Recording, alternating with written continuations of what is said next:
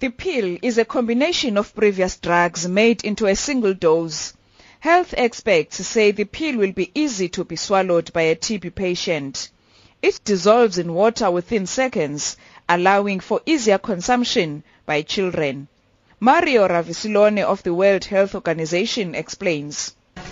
With this, we will offer hope now to and save the lives of what we estimate is 400 children every single day that die needlessly of tuberculosis.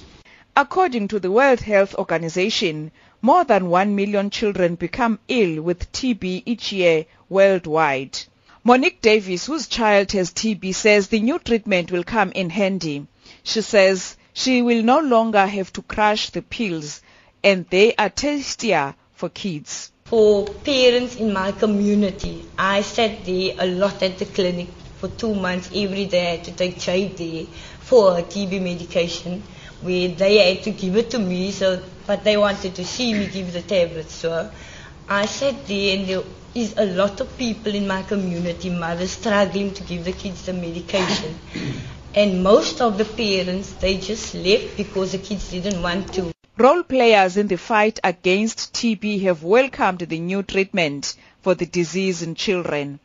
Deputy Director of the Desmond Tutu HIV Center, Linda Gail Becker, says treatment for TB in children is important. We have rates of TB that are high in this country in the birth to 5 years. So that is a population where we do want to be able to treat and treat effectively. And so, welcome any opportunities or ways that makes it easier for the mother. We know TB is not a short course of antibiotics like other infections. It's long-term treatment. And, children, like any human being, find it hard to keep taking the treatment. So again, any way we can make that easier. The Desmond Tutu HIV Center is also running clinical trials on adolescents between the ages of 12 and 17 on the prevention of TB. More than 600 children were screened, but only 62 qualified. Those who are participating have to test negative for TB.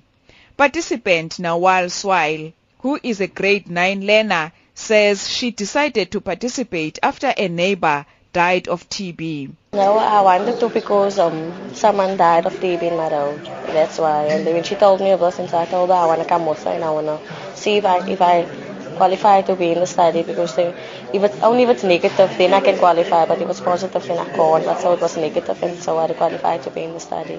The treatment is not yet available in South Africa. Government says it is aware of the formulation and is working with the Medicines Control Council to facilitate the process of getting the drug rolled out to TB patients in the country. Lula Mamacha in Cape Town.